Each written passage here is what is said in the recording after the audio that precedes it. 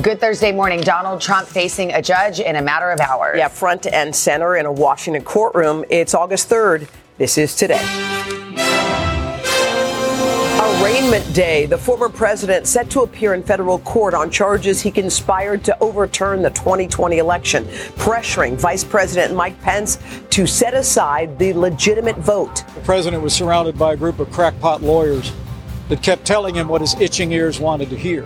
This morning, the case against Trump, his controversial defense, and how the day will play out. We're there live. Breaking point, hundreds of families sleeping on the streets of New York as the hotel housing migrants reaches max capacity. This is an all-hands-on-deck moment. The new cry for help from officials while the showdown at the southern border takes a deadly turn. We'll have the very latest. Going up, gas prices on the rise. The national average now the highest in nearly a year. Just ahead, why the heat wave has gas prices soaring and when you could see some relief.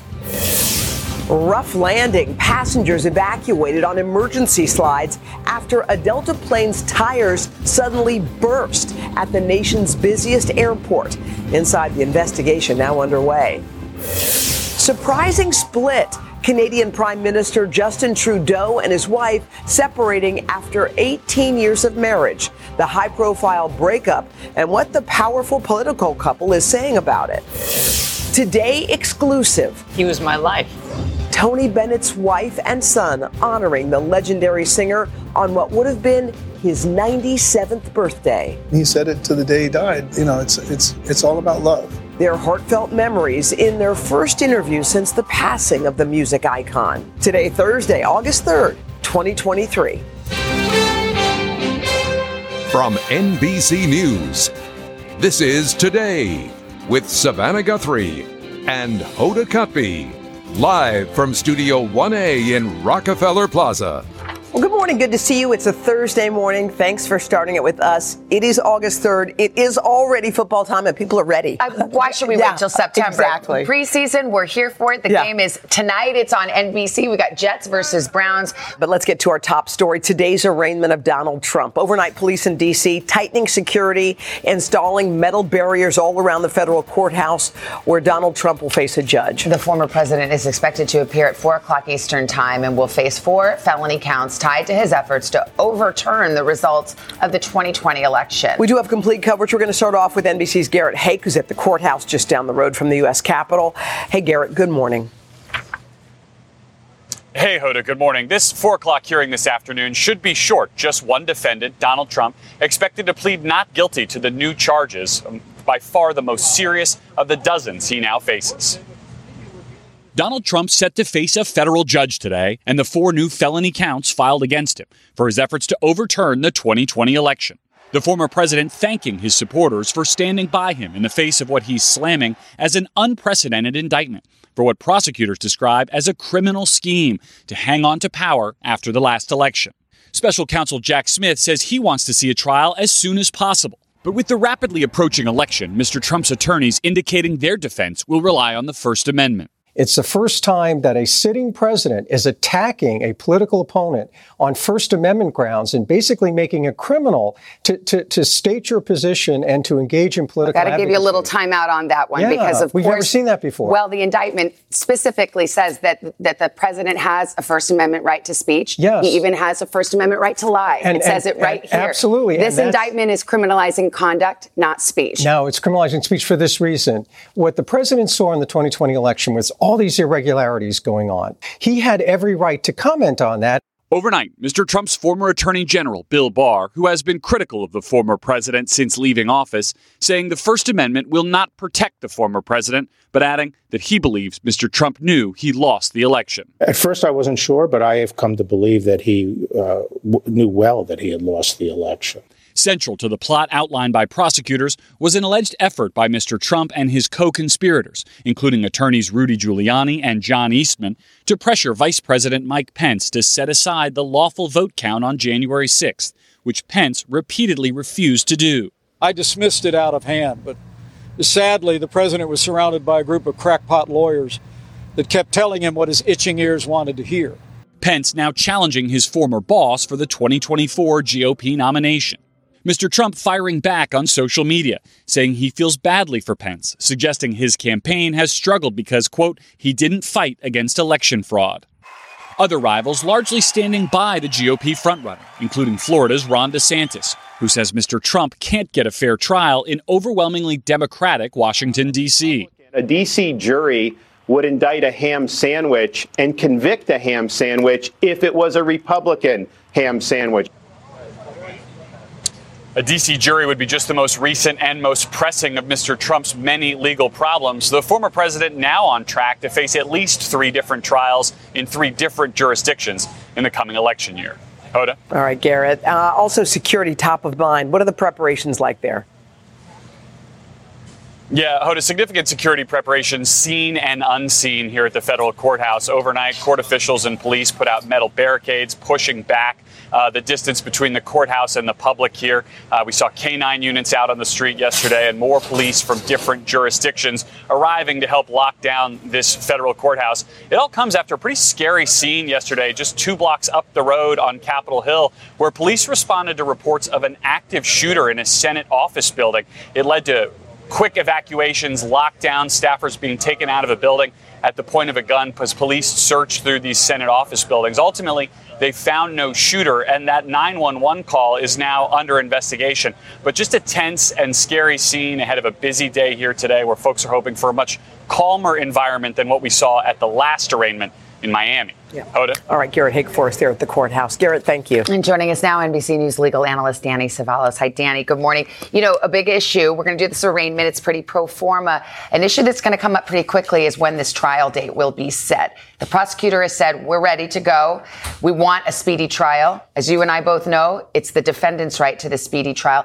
How do you think these issues will play out, whether or not we're going to see a trial before the election? You're exactly right. The Speedy Trial Act is supposed to benefit the defendant, a defendant who, say, is being held in jail and wants his trial to come forward and wants the government to put up or shut up. But in long-ranging federal investigations like this, the Speedy Trial Act actually benefits the government, because I would bet that Jack Smith is ready to go to trial tomorrow on this case. Meanwhile, the defense hasn't gotten one stitch of discovery yet. And when you had that terrific interview yesterday with Trump's defense attorney, he pointed that out. They do need time to review documents. And another big time part of this is going to be motions. Motions to dismiss by the defense based on the constitutionality of these charges and whether or not this judge decides to allow, even if she denies them, decides to allow them to go up on appeal before trial. So it's the defense has a right to say, let's slow it down, let me get discovery. The government can't force a trial in 70 days. In a way, the defense has a right to a speedy trial. The defense does not have a right to the opposite of a speedy trial. The defense does not have the right to delay. And that is particularly true in federal court,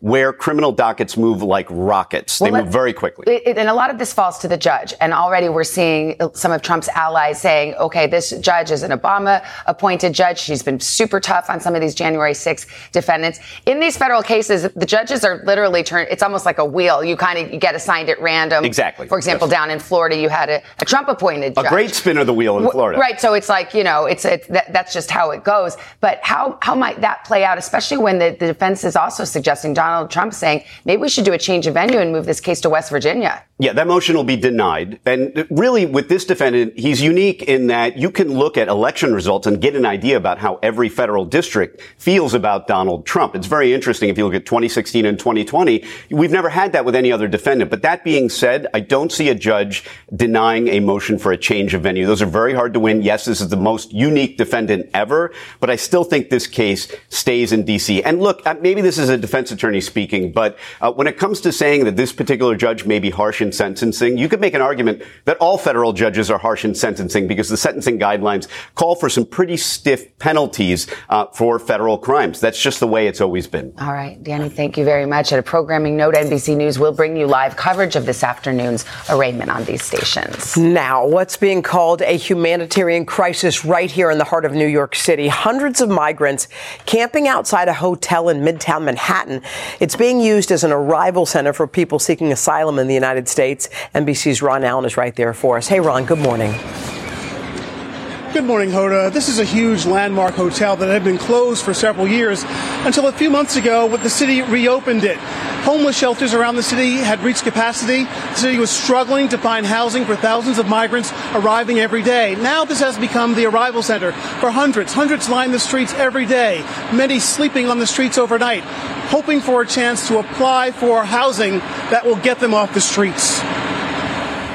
As communities nationwide are affected by the crisis at the border, in New York, amid the pricey stores and midtown office crowd, these men who say they came here from West Africa hope they finally reach the front of the line to apply for shelter. I have 7 days here. 7 days you've been sleeping on the street here? Yeah. The crisis deepening this week, with New York's Mayor Eric Adams saying, "There is no more room." Adams says over the past year, a record number of asylum seekers, more than 100,000 so far, have arrived at the city's doorstep.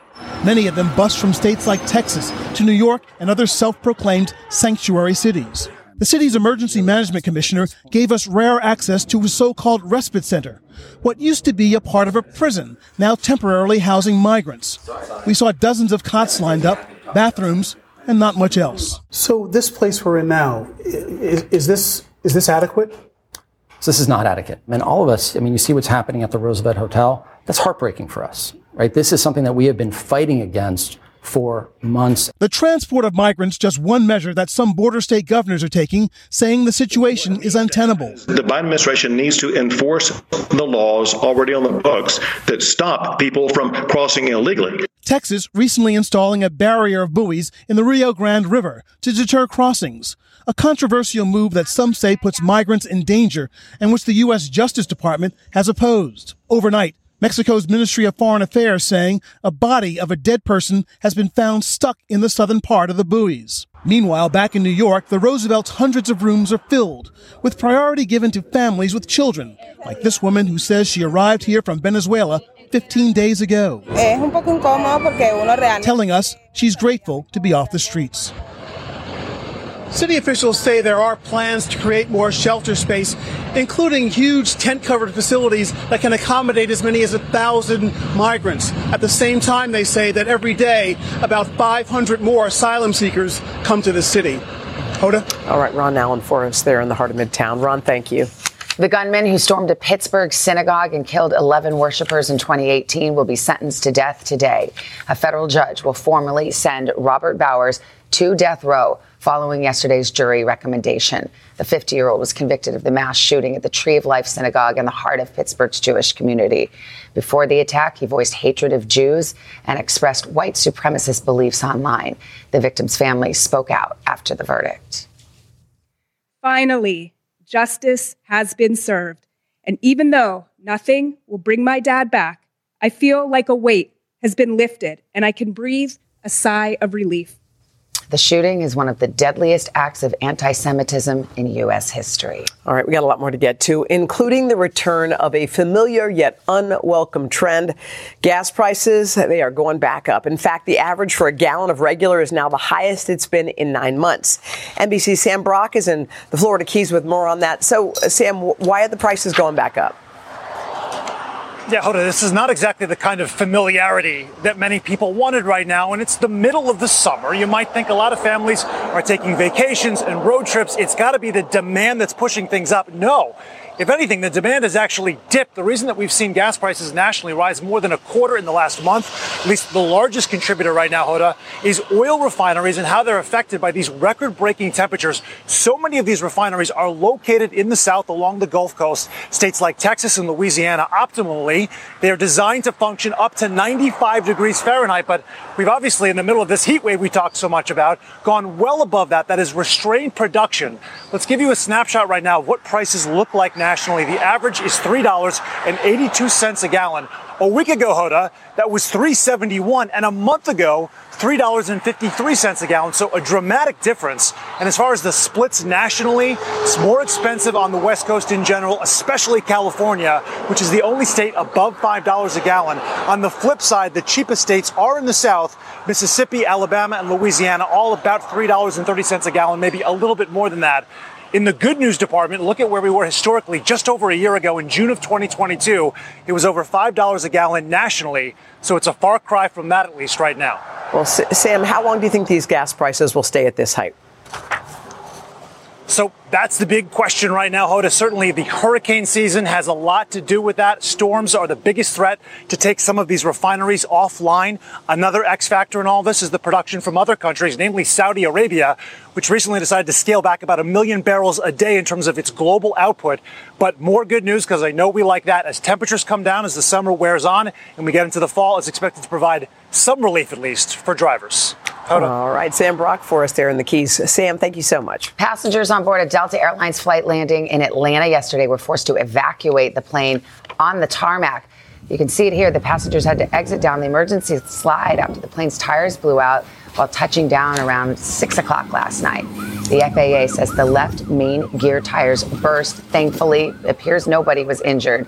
Delta Flight 1437 originated in Richmond, Virginia. Scary. Wow. Yeah. All right. It is time to say good morning to our pal Al and check out the weather. Hey, Al. Hey, good morning, guys, and good morning to you. We've got some severe weather going on right now in the midsection of the country. We've got flash flood watches, flash flood warnings from Alabama all the way up into Missouri. Heavy showers and thunderstorms are going to be training. We've got a flood risk basically from Evansville, Nashville, Charlotte, Atlanta, also out through the plains into the Rockies. We're talking about repeated rounds of thunderstorms, heavy rain. We're talking anywhere from 3 to 4 inches of rain down through the Tennessee River Valley later today and into tomorrow. We're going to be looking at a lot of wet weather in the Northeast. And again, more heavy showers and thunderstorms through the plains. Again, locally 4 to 7 inches of rain down through the lower Mississippi River Valley and the Tennessee River Valley as well. And that's your latest weather, guys. All right. Thanks, Al. Thank you. Still ahead this morning, an unexpected announcement making worldwide headlines.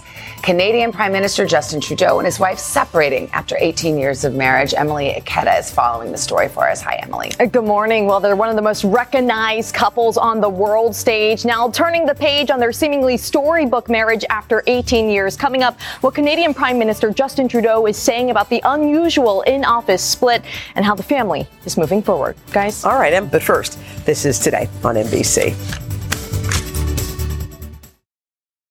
When you're hiring, the best way to search for a candidate isn't to search at all. Don't search, match with Indeed. Indeed is your matching and hiring platform with over 350 million global monthly visitors, according to Indeed data, and a matching engine that helps you find quality candidates fast. Use Indeed for scheduling, screening, and messaging to connect with candidates faster. Plus, 93% of employers agree Indeed delivers the highest quality matches compared to other job sites, according to a recent Indeed survey. Leveraging over 140 million qualifications and preferences every day, Indeed's matching engine is constantly learning from your preferences. Join more than 3.5 million businesses worldwide that use Indeed. Listeners of this show will get a $75 sponsored job credit to get your jobs more visibility at Indeed.com/today. Just go to Indeed.com/today right now and support this show by saying you heard about Indeed on this podcast. Indeed.com/today. Conditions apply. Need to hire? You need Indeed.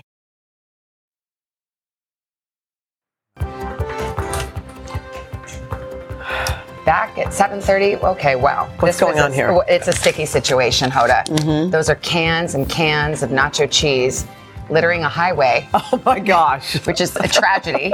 The truck that was carrying them overturned. It led to a big, massive backup in traffic and a mess. There wasn't, if you had chips nearby, I was going to say the chip we'd truck have a should have different had situation. A thing too. Okay, there you got that. And then the police came and they were like, "Was that your cheese?" And they were like, "No, it's not your cheese." Okay, you know what? Sorry, Rim but shot. It was crying that out was for a that. Roker joke. It really was. Look, Al, I can hear Al laugh. Thank you, Al. All right, guys, we are going to start this half hour with a surprising announcement from Canada's Prime Minister.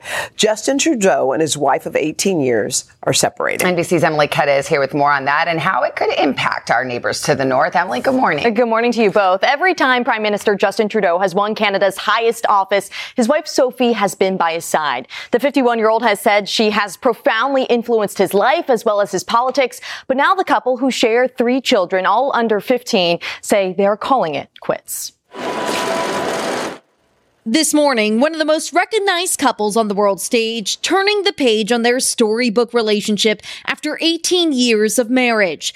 Canadian Prime Minister Justin Trudeau and wife Sophie Gregoire Trudeau writing on Instagram, "After many meaningful and difficult conversations, we have made the decision to separate." The couple have been a glamorous and prominent globe-trotting duo. Their split, unusual for a prominent political family, now drawing headlines. Gregoire Trudeau is a former TV personality and has become a powerful voice for gender equality. The two married in 2005 and share 3 children together. The pair appearing in the pages of Vogue, recounting how they first met as school children and eventually reconnected at a charity event decades later. Soon after, Trudeau says he told her, "I'm 31 years old and I've been waiting for you for 31 years. Even after ascending to the top of Canada's political ladder, the Prime Minister has not shied away from celebrating their love. Writing on social media several months ago, "There's no one I'd rather have by my side." She was an asset and she was a political partner. Now she no longer is. Trudeau has acknowledged ups and downs in their partnership, opening up in an interview on Canadian television in 2014. There are times when she hates my job and she hates me for loving my job. In a recent appearance on Meghan Markle's podcast, Gregoire Trudeau highlighted challenges that modern women and mothers face. A little girl is not born feeling guilty for being a girl. We learn it. And that's completely unacceptable. While public opinion of divorce has shifted, experts say separations involving public officials can be complicated. He wants to keep everything fairly private, and he's going to try to keep this off the radar as he tries to deal with his kids and kind of navigate through what will be a difficult time for him personally. I mean, this is a hard situation in any circumstance, but to be the leader of a nation like Canada. Especially in the public eye. Have they kind of indicated how they plan on managing this relationship going forward? So the Prime Minister's office have said the family will remain very close and people can expect to see them together in the public, including next week when the family plans to go on vacation together. In the meantime, though, the Trudeaus understandably asking for privacy as they continue through this difficult time. Emily, thank you. Thanks, guys. All right, let's show you what's happening. Oh, this is crazy stuff. Look at this lightning over Las Vegas last night. I mean, odds are you're not going to see anything like that anywhere going on. And if you think it has been severe weather for the month of August, well, July, that was crazy. We had the record months of severe weather, 110 tornado reports, large hail reports, over 1,200 of them. As far as wind damage reports, more than 5,000. And in fact, is the most storm reports ever on record for a July. Well, what about the heat? We know about the heat. 23 cities had their hottest July ever, from Key West all the way to Yuma, Arizona. We're talking about Phoenix with 30 days of 110 plus readings. That was broke a record. El Paso, 30 days of 100 plus. Miami had a heat index of over 100 for 29 days, and the heat continues through the Southwest. New Orleans comes to a record for today. Houston coming very close. El Paso as well. Phoenix, Arizona continues with the heat.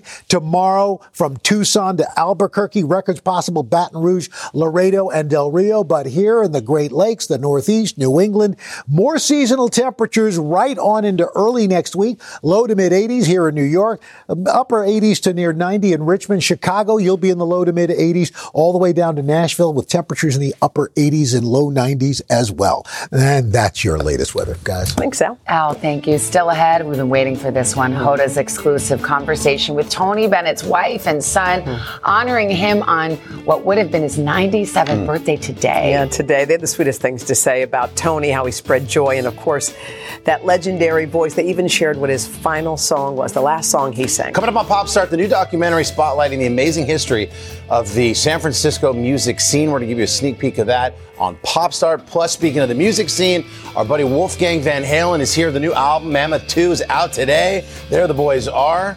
What are you guys doing? I'm all right today? Is that what you're saying? No? Not like a pastime? Great new record. We're going to chat about it and all things in Wolfie's life.